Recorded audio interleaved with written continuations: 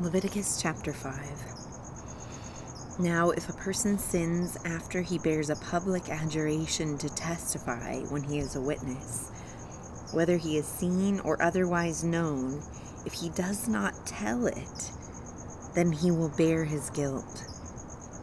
Or if a person touches any unclean thing, whether a carcass of an unclean beast, or the carcass of unclean cattle, or a carcass of unclean swarming things, though it is hidden from him, and he is unclean, then he will be guilty.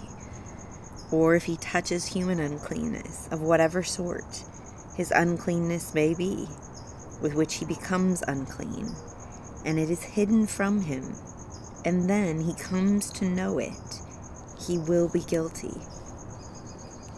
Or if a person swears thoughtlessly with his lips to do evil or to do good, in whatever matter a man may speak thoughtlessly with an oath, and it is hidden from him, and then he comes to know it, he will be guilty in one of these things. So it shall be, when he becomes guilty in one of these, that he shall confess that in which he has sinned. He shall also bring his guilt offering to the Lord for his sin which he committed, a female from the flock, a lamb or a goat as a sin offering. So the priest shall make atonement on his behalf for his sin.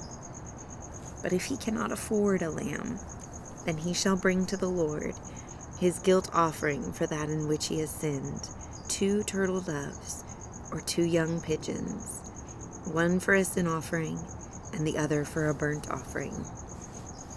He shall bring them to the priest, who shall offer first that which is for the sin offering, and shall nip its head at the front of its neck, but he shall not sever it.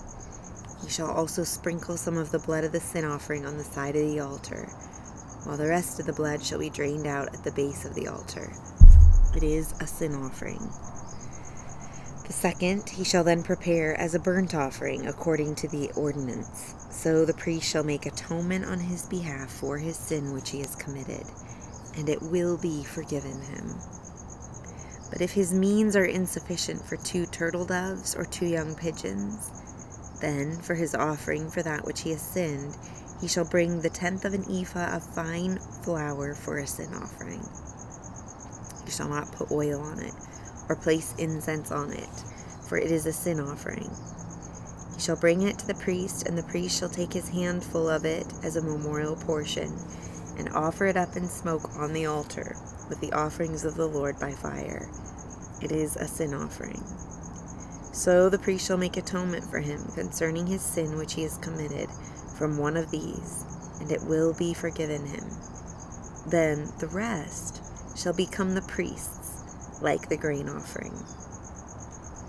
Then the Lord spoke to Moses, saying, If a person acts unfaithfully and sins unintentionally against the Lord's holy things, then he shall bring his guilt offering to the Lord, a ram without defect from the flock, according to your valuation in silver by shekels, in the terms of the shekel of the sanctuary, for a guilt offering.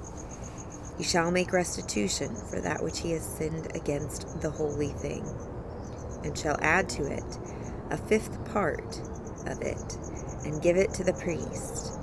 The priest shall then make atonement for him with the ram of the guilt offering, and it will be forgiven him.